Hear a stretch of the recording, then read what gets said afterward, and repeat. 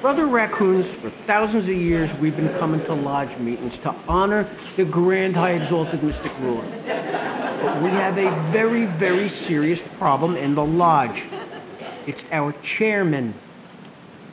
And although they have been ordained with the power of the pelt, they squandered it. They have become full-fledged yellow bellies. Sure, it's easy for us to say yes to the grand high exalted mystic ruler when we're at a lodge meeting, but we're scared to say anything outside the lodge. Why should we? We don't hear it inside the lodge. Real easy for our chairman to use the words right and wrong. Where's the examples? They're putting their own comfy level above accuracy. And that's not leadership. That's delinquent of duty. They clam up, and that's consent.